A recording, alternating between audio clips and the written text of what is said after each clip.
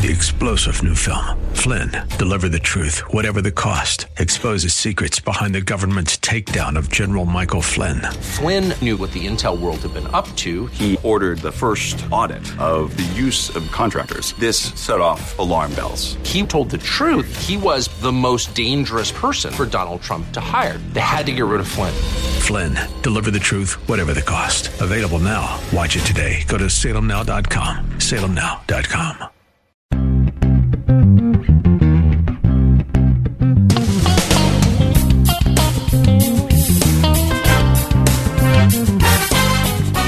This is Difference Makers. Welcome. My name is Mike Lee, Director of Local Ministries for True Talk 800. Now simulcast on 106.3 FM in East Portland and Vancouver. 93.9 KPDQ, AM 860 The Answer KPAM. La Patrona 1640, 93.1 El Rey, and 104.1 The Fish. And on this very special weekend before Christmas, what I want to let you know is if you go to any of our websites, including TrueTalk800.com, KPDQ.com, and TheFishPortland.com, you're going to want to check out the Christmas Fun page sponsored by our friends at Weston Kia, where you can find out about a ton of events that you and your loved ones will enjoy this time of the year, including the Lights at Morningstar in Salem going on 6 to 9 p.m. tonight through Saturday night, December 23rd. And we're very happy to announce that we've got an opportunity for you to laugh the night off with Amy Barnes. You may remember Barnes and Minor from various events, including Date Night PDX and Family Lives Weekend to Remember. So welcome, comedian Amy Barnes. How are you today? Hi, I'm doing well. How are you, Mike? Crazy busy, but I really can't complain. Really can't. And I'm very excited that you're coming back to join us. It'll be Amy Barnes' Ladies' Night Out, and it'll be happening Friday, February 2nd at Sunnyside Foursquare Church. And if you don't have that perfect Christmas present picked out yet, if you go to TrueTalk800.com, KPDQ.com, or TheFishPortland.com, you can find out all the details about this show. So, Amy, do you like coming to the Pacific Northwest? Well, I actually live in the Pacific Northwest, so yes. That's a Seattle, to be near Seattle home. Area, right? Correct, yes. Have you been out here for long? Yeah, I grew up in Puyallup, Washington, if you're familiar with that, or if you've been to the fair. I've been to Puyallup, Washington. Yeah. I'm a Husky. I went to the University of Washington, and then I was in LA for 12 years, but we moved back when our daughter was about to start school because we needed free babysitting. And this is where my parents were. So we made our way back, and we've been here ever since. My husband is a Southern California boy, and he likes to remind me a lot that it's not the same. But he is a transplant now, so we're up here, and we love the Pacific Northwest. There's no place really like it. So what was the biggest culture shock? Was it this Puyallup, Washington girl going down to California, Los Angeles area, or was it your SoCal husband coming up to Washington? Oh, good question. Well, I think for him, it's mostly just about the weather. I don't think it has been cultural so much. But for me, it was a big difference. I feel like in Southern California, people are always trying to, kind of manipulate everyone's impression of them. So they put on a lot of faces and personalities, whereas I think up here people are just honest. They don't care. They say what's true, and they're not trying to impress people as much. That was the biggest cultural difference for me. I enjoy the transparency. I just can't keep up with appearances, so good for you. Yeah. So you mentioned coming back to the Pacific Northwest after you became a mom. So how many kids do you have, and what are the ages? So we have 2 kids. We have a daughter. She's 18 now. She's a senior in high school. And we have a son. He's a freshman, 14 years old. Both teenagers, one starting high school, one wrapping it up, which both present their own challenges.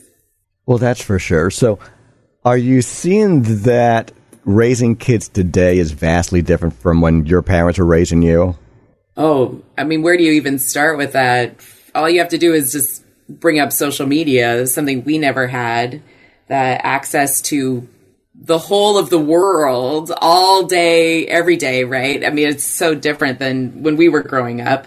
We had to just sit in our rooms and wonder about what everyone was thinking and doing. And now our kids have to wonder why they're not doing what everyone else is doing, right? I sure don't envy my kids, and I thank God that social media wasn't around to permanently record all of my idiotic moves. That would be horrifying today. So, kind of flew under the radar in the mid to late 80s, so I'm so grateful for that. So, how do you advise them when it comes to turning off the social media? Oh, that's a really tough tightrope to walk as a parent. You know, with our daughter, it was our first go at it, right? We didn't have any experience. And so we let her get one account. I think it was Instagram was the first thing that she had. But the rule was it had to be heavily supervised. So if she wanted to add a friend or follow somebody, she had to ask us first. And then if she wanted to post something, we had to discuss it before she posted it. And it became so laborious for her that she just gave up and stopped putting things on social media. So we haven't really had any trouble with it. Oh, I love it. So in your opinion, is there an ideal age, or does that vary kid to kid? 100%. And I always tell parents, because we've had a really good experience with our daughter. We haven't had any trouble. We haven't had to deal with a lot of the bullying or girl stuff, or maybe the peer pressure that some kids go through, because she's just a real stubborn kid. But our son is really different. And so I always tell parents, it's a kid by kid. Don't listen to what one parent succeeded with and expect it's going to be exactly the same for yours. And we've also told our kids that too, that to not compare themselves to each other, because what we do for our daughter may not be exactly the same as what we do for our son, because they need things that are different. So what's your daughter's plans now that she's graduating? And is she going to follow in your footsteps and go to UW? I don't think that's her dream at all. She's spent so much time on the road with mom, just because of my career. She's been all over the country, and she's just so comfortable moving around that I think she's going to probably go someplace far away just for the experience. She's looking at schools in the South, California, Arizona, and she's being recruited for some dance programs. So we'll see where she ends up. It's a waiting game right now to look at all the offers and make a decision. But our prayer is just that God's going to make that really evident to her, and not us, but her, that she'll be the one who knows where the right place is, and that decision will be God's will for her. Well, I pray that it works out well for her, and that God grants her not only clarity, but surrounds her with good godly influences and lifelong friendships. And I love the fact, Amy Barnes, that throughout your comedy career, you've taken your kids traveling with you. So do you have any good traveling stories? Oh, probably lots. I mean, we have gotten in so much trouble on the road with those kids, being, stuck between flights without something that they needed. We one time missed a flight in Houston, I think, something like that. We were trying to get to Kentucky. I think we were going to be in Lexington, Kentucky. Yeah, our daughter was so tired because she'd had a really exhausting travel day. I think it was, we missed a flight and had to, adjust some things. And so from stage, I was like, listen, I promised my daughter if she just hung in for the rest of this trip, she could ride a horse. So who here has a horse? And everyone in the audience raised their hand. Literally every hand went up. And it was so sweet. There was this couple that came up to me after the show and said, we have a miniature horse farm, and if you'd like tomorrow, we would love to host you at our farm. And we took her there the next day, and that sweet woman just put her on the back of a horse and drug her around that farm for hours and made good on the promise I had made as a mom that was, grounded in nothing at all except for just hope. What a neat thing to have all those people raise their hands with horses. I mean, did they come to the show on horseback? No, but you're in Lexington, Kentucky, right? I mean, it's horse country. I guess so. How about your son? Has he enjoyed traveling with mom and dad over the years for all these comedy shows? He doesn't like it as much as his sister does. He's kind of a homebody. I compel him to travel from time to time just so we can have time together, because it's such a special benefit of this job to get on a plane and go away with mom. But he would prefer to be home. His favorite thing, he likes to fly because he gets unlimited movies and soda. That's the teenage boy's dream in many cases. It really is, isn't it? Yeah. How funny. Well, something I've found absolutely fascinating about you, Amy, is your history. Can you tell us about stand-up, how you began, and was that expected when it comes to your education and initial career choice? No, I call myself an accidental comedian. I went to the University of Washington. I have an engineering degree. Right out of college, I started working in aerospace and intended that would be my career, well into the future. I had a friend my last year of college, and he really wanted to do comedy. And there was a class at the Extension College, and he asked me to take it with him. And so I did. And at the end of the class, he had to go do a set at the local comedy club, which appears the Comedy Underground in Seattle. And we did it. And I was actually the headliner for our little comedy class, which meant I did maybe 6 or 7 minutes instead of 3, right?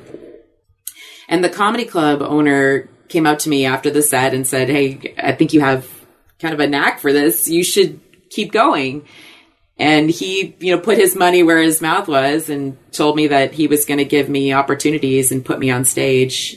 And he did. And so I was working as an engineer and doing comedy at night. And eventually, comedy just sort of overtook the other.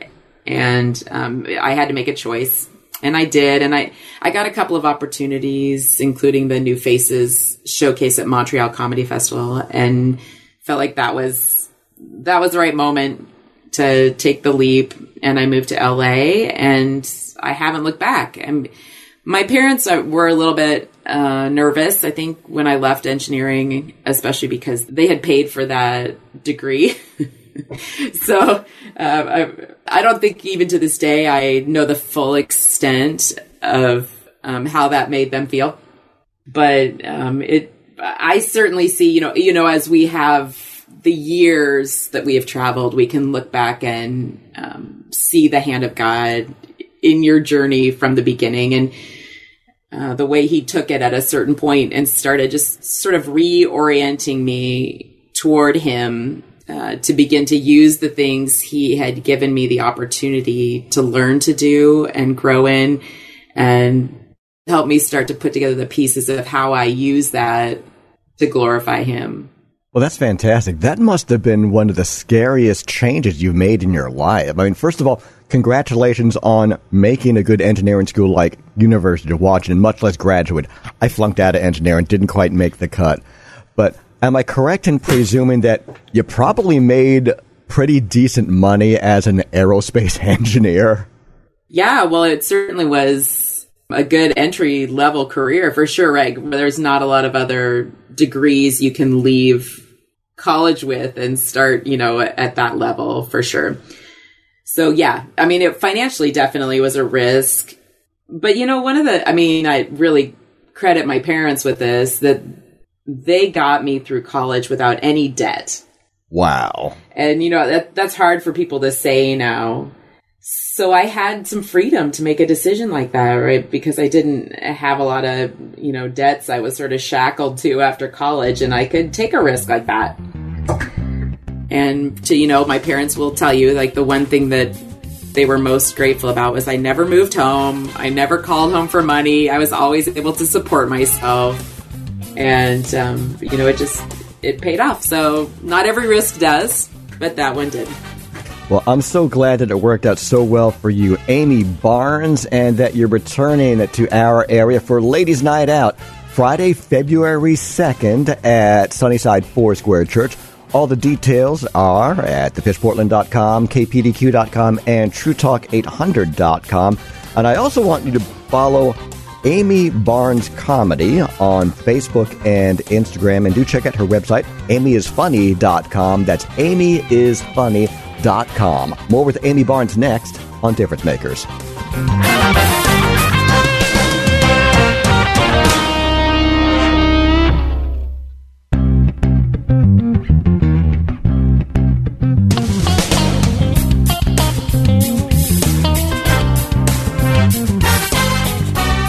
Welcome back to Difference Makers. Mike Lee here with an old friend. It's comedian Amy Barnes.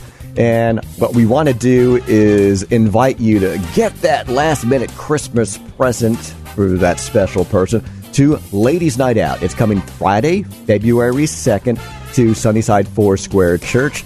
And Amy, we're so glad that you're coming back to the area. This time it'll be solo. In the past, we've seen you around the Pacific Northwest and West Coast, now pretty much around the country, as half of Barnes and Minor. So what are the differences between performing solo versus performing with your husband? Well, I think any married person could answer that just by thinking of their own marriage, right? I mean, it is a lot harder to share a stage than it is to have it all to yourself, you know?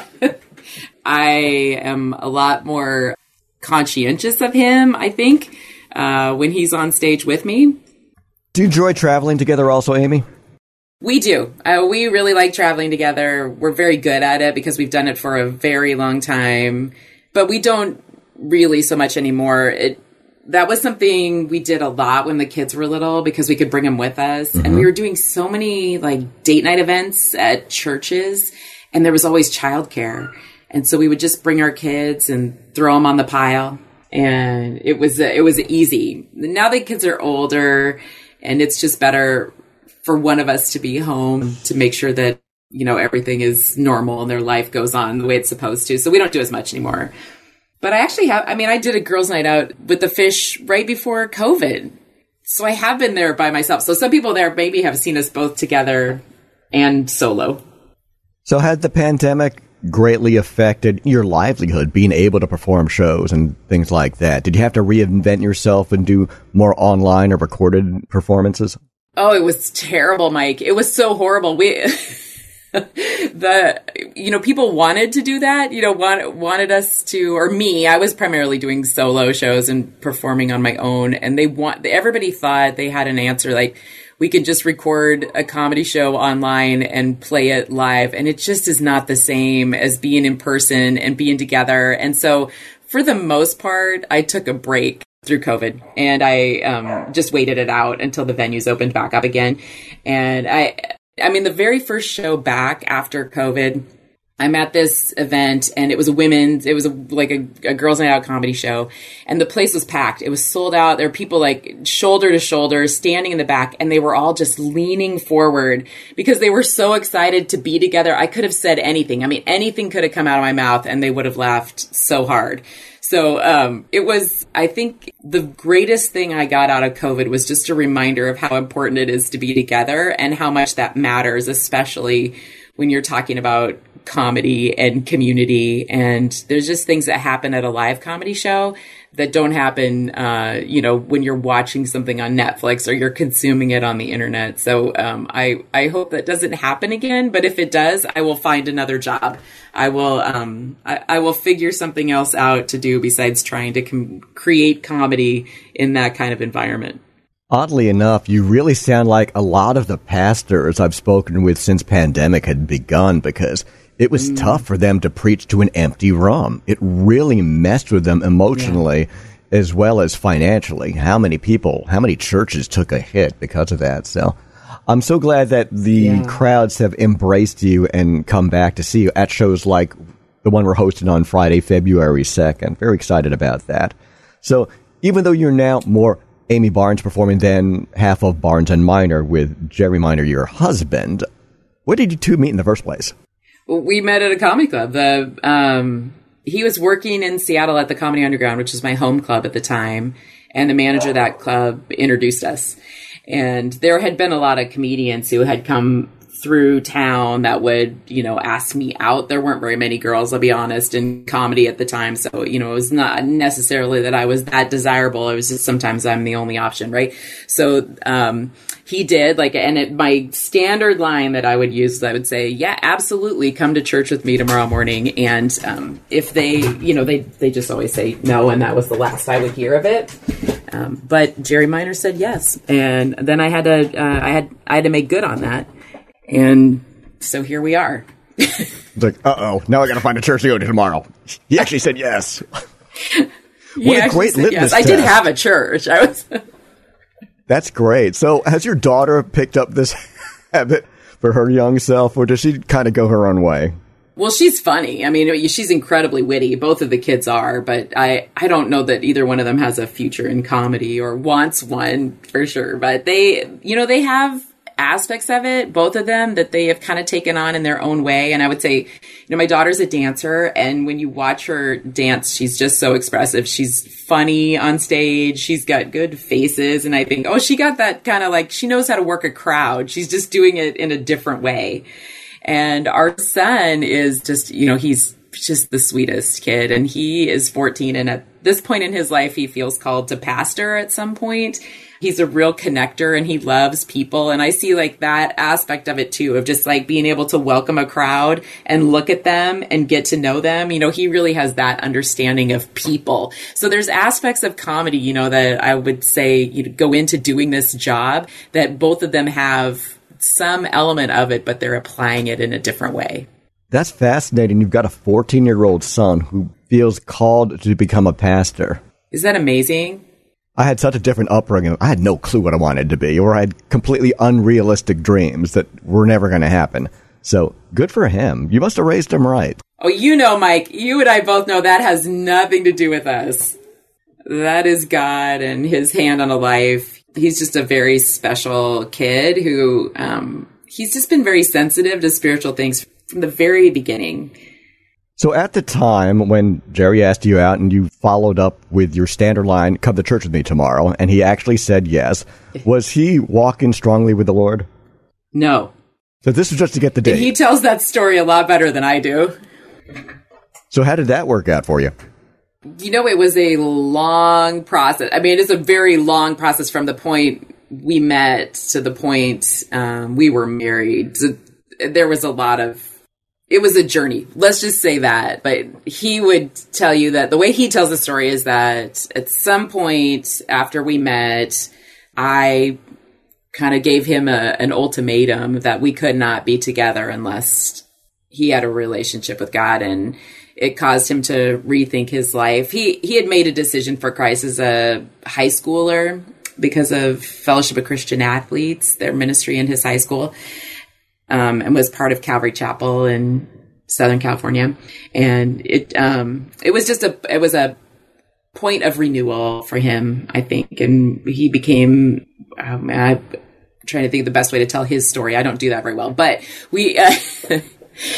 he began to pursue spiritual things in a way that was meaningful and committed, and God really did a work in his heart to make him the man that he is today. And we have such a beautiful relationship and partnership and marriage that is 100% attributable to God and the work of his Holy Spirit to transform lives. We're so grateful for it, for what we have here in this home. Yeah, that's fantastic, Amy Barnes. So how long were you going together after your first church date before he proposed? Oh, wow. It was a long time. Maybe 2.5 years, 2 years. A lot of us don't think that's a long time, but go on. Maybe not now. Okay, maybe not now, but it seemed like it was to everybody else. Because I think, when we met, in 99, and we were married in 2002. Yeah. So, it was a couple years. Oh, that's great. So at the time when you got married, were both of you full-time comedians, or were there any other side careers going on? You mentioned earlier on that you'd walked away from being an aerospace engineer to fully dive into comedy.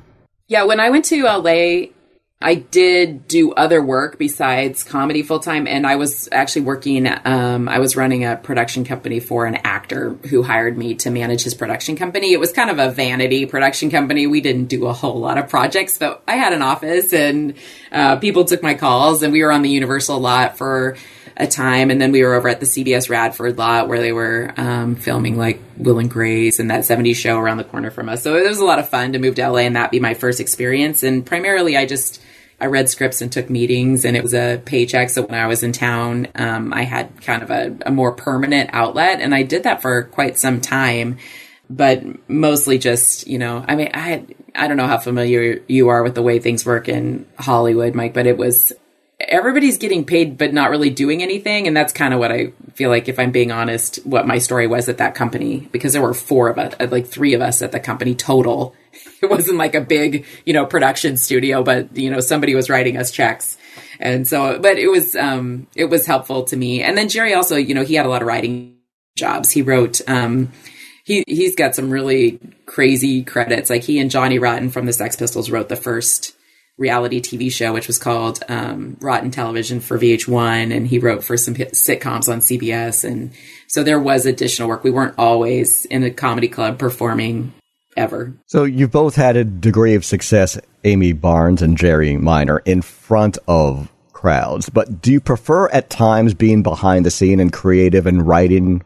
No, I don't. And not because I need to be in front of people, but because I had some experience writing material for other people, writing jokes so they sound funny when they're on the talk show. And I did some of that. And I just was always so disappointed that people didn't ever get the most out of the joke or deliver it the way that I would have delivered it, or pick the one that I thought was funniest. And really, that was kind of a turning point for me, like right before we moved back to Washington, where I said, I have to be the one to tell the jokes that I write, because they're just not working when other people are telling them.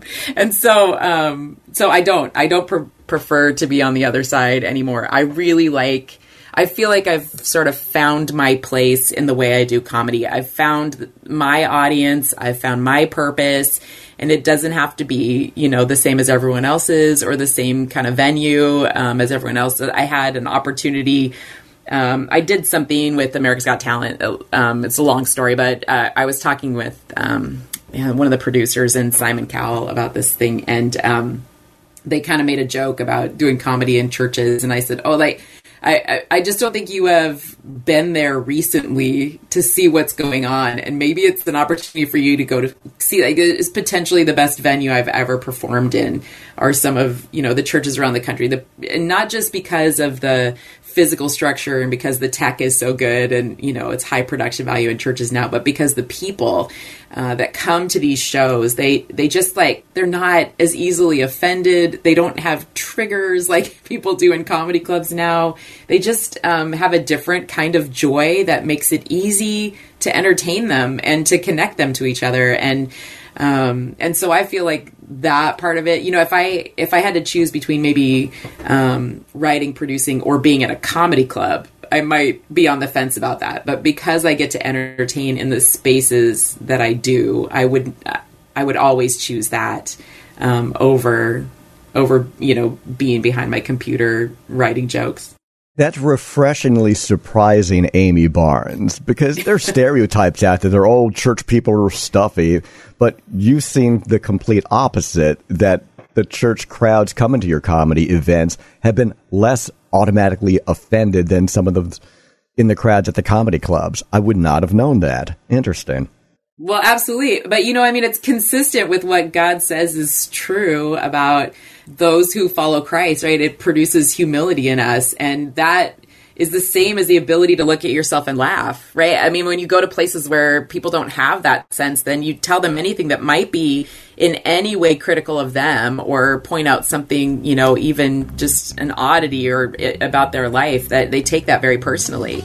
And so if you're someone who says, he is God and I am not, it makes it a lot easier to laugh at yourself. And, people don't, and people are more gracious, they don't always assume what you're saying is pointed at them, or, I don't know. It's, for me as a comedian in this place where the world is, it's an easier place to be. This is some great life advice from comedian Amy Barnes, who's coming to town on February 2nd. It'll be a great Christmas present because it's experiential for this ladies' night out at Sunnyside Foursquare Church.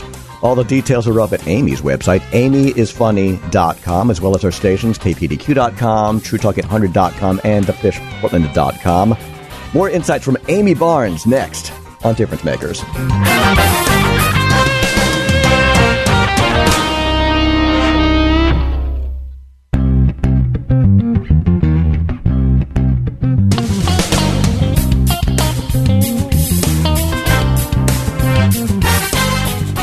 You're listening to Difference Makers. My name is Mike Lee, and I am absolutely thrilled to let you know that if you need that perfect last-minute Christmas present to put under the tree, how about tickets to see Amy Barnes? She returns to the area with amazing comedy. Sunnyside Foursquare Church, Friday, February 2nd.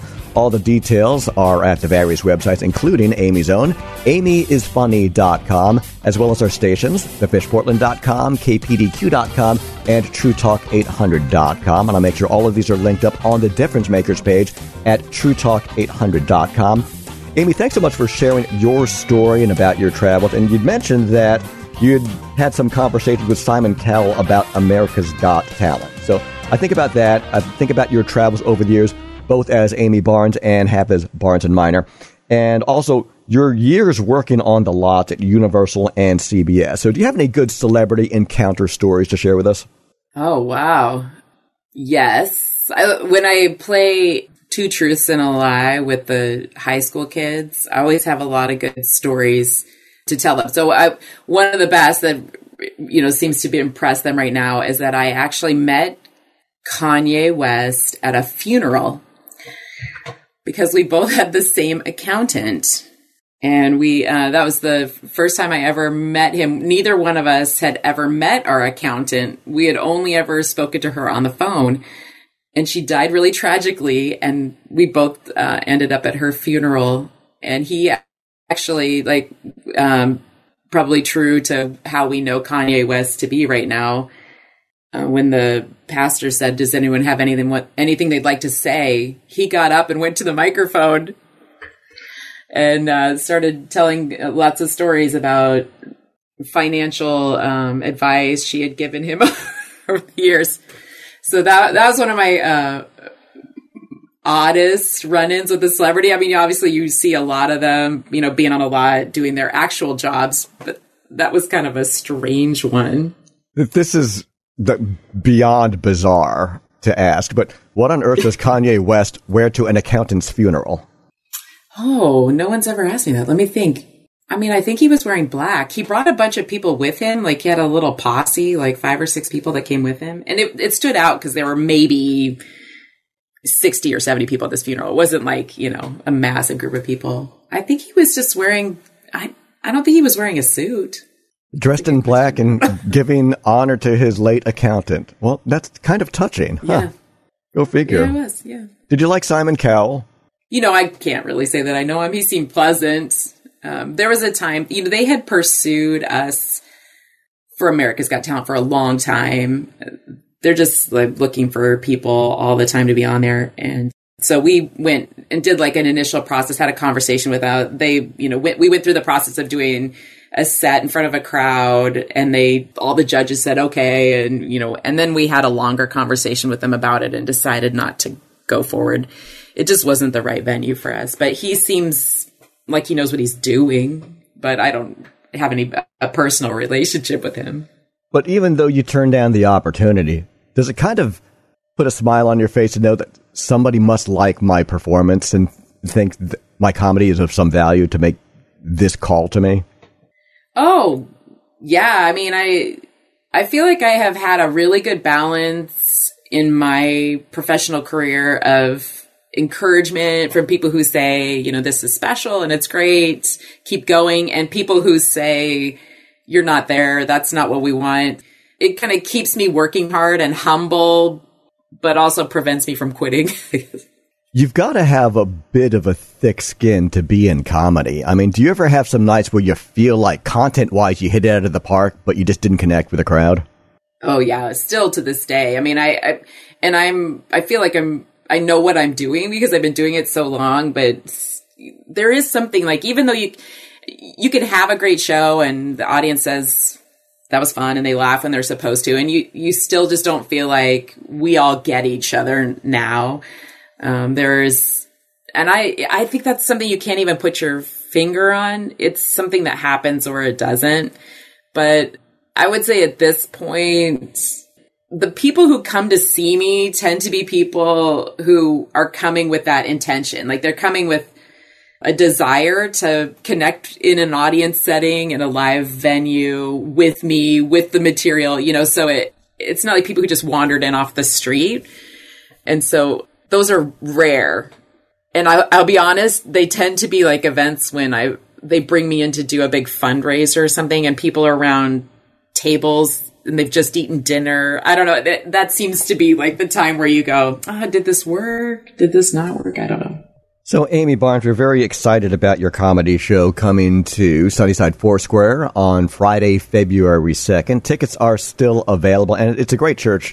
We've had various events and concerts there over the years, and it's about a stone's throw from one of my favorite places ever called Happy Valley Station, which is a big lot filled with food trucks from all different styles and ethnicities. So if you're bored or in between setting up, maybe you'll head over there for lunch or something.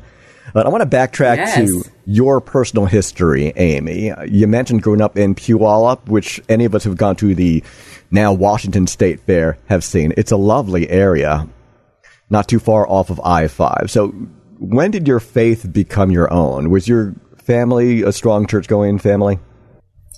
Yeah, so my parents, not exactly the same story, but my dad came to know Jesus in college through Campus Crusade for Christ. My mom was a child, and neighbor invited her to church someplace, but both of them are the only believers in their families. And so that kind of created an interesting faith culture in our home, in that I had two parents who were really earnest about their faith and about giving it to us, but maybe did it in a different way that families who have generations and legacies of Christian faith would bring that about. So they were navigating that with excitement and in kind of a refreshing way. And I'm really grateful for the spiritual privilege of having grown up in a home where my parents had such a high priority on making that a part of our life and helping us to come to know those truths. After high school, I went with Youth of the Mission to do a discipleship training school in Jamaica, which was really formational for me because it was the first time I had ever had the opportunity to live out or explore my faith on my own without any kind of direction from parents or anything. And then I came back, went right to college, and the searching years for me, right? I struggled with some things and trying to figure out what it meant to be an adult and pursue faith without the structure of we go to church every Sunday, like having to really set those disciplines and make those decisions for myself. And, went through a couple of rocky patches where I would say, I made some really poor choices in my early adulthood. But, no question, as I look back over my life, God was there from the beginning to now. His hand was on my journey, and he never let me take the car off a cliff. And brought me back to a place where I wanted to be in community with other believers, where I found a good Bible-believing church, got connected to other Christians for just the community and for the accountability. And from that point on, I feel like it's been a pretty steady trajectory up, toward God in every aspect of my life, to the point that now I'm actually in seminary pursuing my Master of Divinity, and I'm not sure why or where that is leading, but I just sensed very clearly about a year ago that was God's will for my journey now. So I don't know a lot of comedians who've been to seminary. I feel like I'm maybe treading some new ground, but I'm really excited to see what God has for me. Oh, that's fantastic, Amy Barnes. So how did God lead you to go to seminary at this stage of the game, already established as a wife and a mother, comedian, having your career set in place? What prompted your heart? Was that surprising? Where are you going, and who are you enjoying as mentoring figures? Yeah, it was one of those things where it wasn't just one specific decision in a specific moment. It was a lot of little things that kind of prodded me in that direction. So I've been a part of Bible Study Fellowship for many years, moved into a leadership role, and started teaching with Bible Study Fellowship, and have really just enjoyed that and wanted to kind of pursue the studies a little bit deeper. And then I had a dear mentor who was, brilliant woman, theologian, student, and she passed away suddenly in February, so not that long ago. And, her husband made the suggestion to me that maybe that was something in the future for me, and kind of stuck with me. And then my husband was really encouraging it. Just, it was his sort of feeling that it should happen. And then I was introduced through a friend of the family through a program that was workable, because with my job and all my other responsibilities, I couldn't really enroll a quarter at a time with a really strict schedule. And I didn't think I'd be able to make that work logistically. And then this option, we were just sort of laid out in front of me. And I thought, I feel like this is, the nudge. And so I'm there now. That's fantastic. And is any of that in person? Is it all online? Is it a hybrid of that, or what? It's all online. I just wouldn't be able to do it any other way. But it's wonderful. It's just one class after the other. I just kind of grind them out. After we're done here, I'll probably be online with my cohort, having a discussion about whatever's happening in the class that I'm in right now. Well, good for you, Amy Barnes. You enjoy going after that Master's in Divinity, and enjoy the ride throughout the various plates that you're juggling in life, including coming to Sunnyside Foursquare on Friday, February 2nd. You'd mentioned earlier about encouragement. So have you found that the crowds recently are more in need of encouragement, especially following a pandemic where so many people were shut in for so long? Oh, absolutely. I mean, I don't think anyone would argue with that. I think that we've come to value being together just because we experienced what it was like the other way, when we didn't have a choice but to be alone. And even, secular society is really acknowledging this epidemic of loneliness, how isolated people are feeling right now. We need to be together. But when it comes to comedy, the added benefit of that, maybe people don't even realize is happening when you are in a group of people and you're all laughing at the same things, and someone is pointing out the things that are, going on in the world, and you've all experienced them, and you've all kind of seen the same things. It just builds community like nothing else I've ever experienced.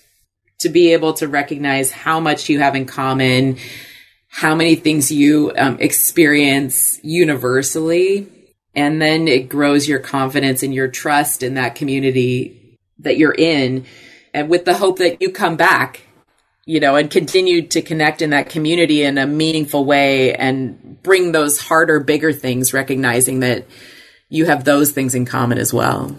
I'm so glad to hear that, Amy, and that you're coming back to town. In this case, would you like to give an invitation out and encourage someone who might be on the fence or trying to figure out, should I go or shouldn't I? Or should I bless that person with tickets for Christmas or shouldn't I? Because you are coming to town for Ladies' Night Out, Sunnyside Foursquare, Friday, February 2nd. So would you like to give that last-second invitation, Amy? Absolutely. Well, I hope that you'll come. I promise you it's going to be fun. That's my part of the evening, is to make it something that's worth coming to, but it doesn't happen unless you come. And I would say that as far as Christmas presents go, this is the easiest way to do it. You've not only given them something that they can do, not something they have to store someplace or that will gather dust in their home, but something that a memory they can create. But I would say even beyond that, what is really special about something like this in a gift is you have invited someone, and that is so meaningful to people right now, to be able to say, you gave me something to do, but you said you would do it with me. And that really, really matters to people. Just the time that comes with it, beyond just something that you open and then it's over and there's no more commitment from you. This is really, I hate to overinflate it, but it's an act of love. I mean, it is a way that we can show love to people by saying, I'm going to give you something and I want to do it with you. Experience the laughter with Amy Barnes, Ladies Night Out, Friday, February 2nd at Sunnyside Foursquare Church. All the details are on our websites, including amyisfunny.com, and make sure to follow Amy Barnes Comedy on Facebook and on Instagram. So thank you so much for spending time with us throughout your busy schedule, Amy Barnes. And on our way out, is there anyone you want to say hi to or send a shout out to? Well, hello, Portland. I'm excited I'm going to be down in that area because I get to drive there, not fly. So thank you for having me back. We are so looking forward to Ladies Night Out with Amy Barnes. And thank you for listening to Difference Makers.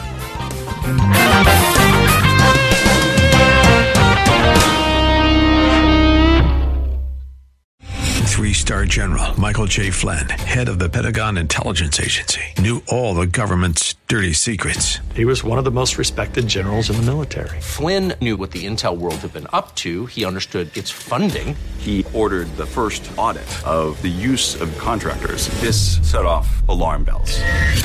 The explosive new documentary, Flynn, Deliver the Truth, Whatever the Cost, uncovers the facts behind this scandal. Flynn told the truth. He was the most dangerous person for Donald Trump to hire. I find out the worst enemy that I'm going to face in my life is right here in America. They took my assessment and they wanted me to change it. And I was like, I'm not changing it. They had to get rid of Flynn. With in-depth interviews, archival footage, and never-before-seen personal records of the man behind the headlines. I just felt like I was drowning. Flynn, Deliver the Truth, Whatever the Cost. Available now. Watch it today. Go to salemnow.com. salemnow.com.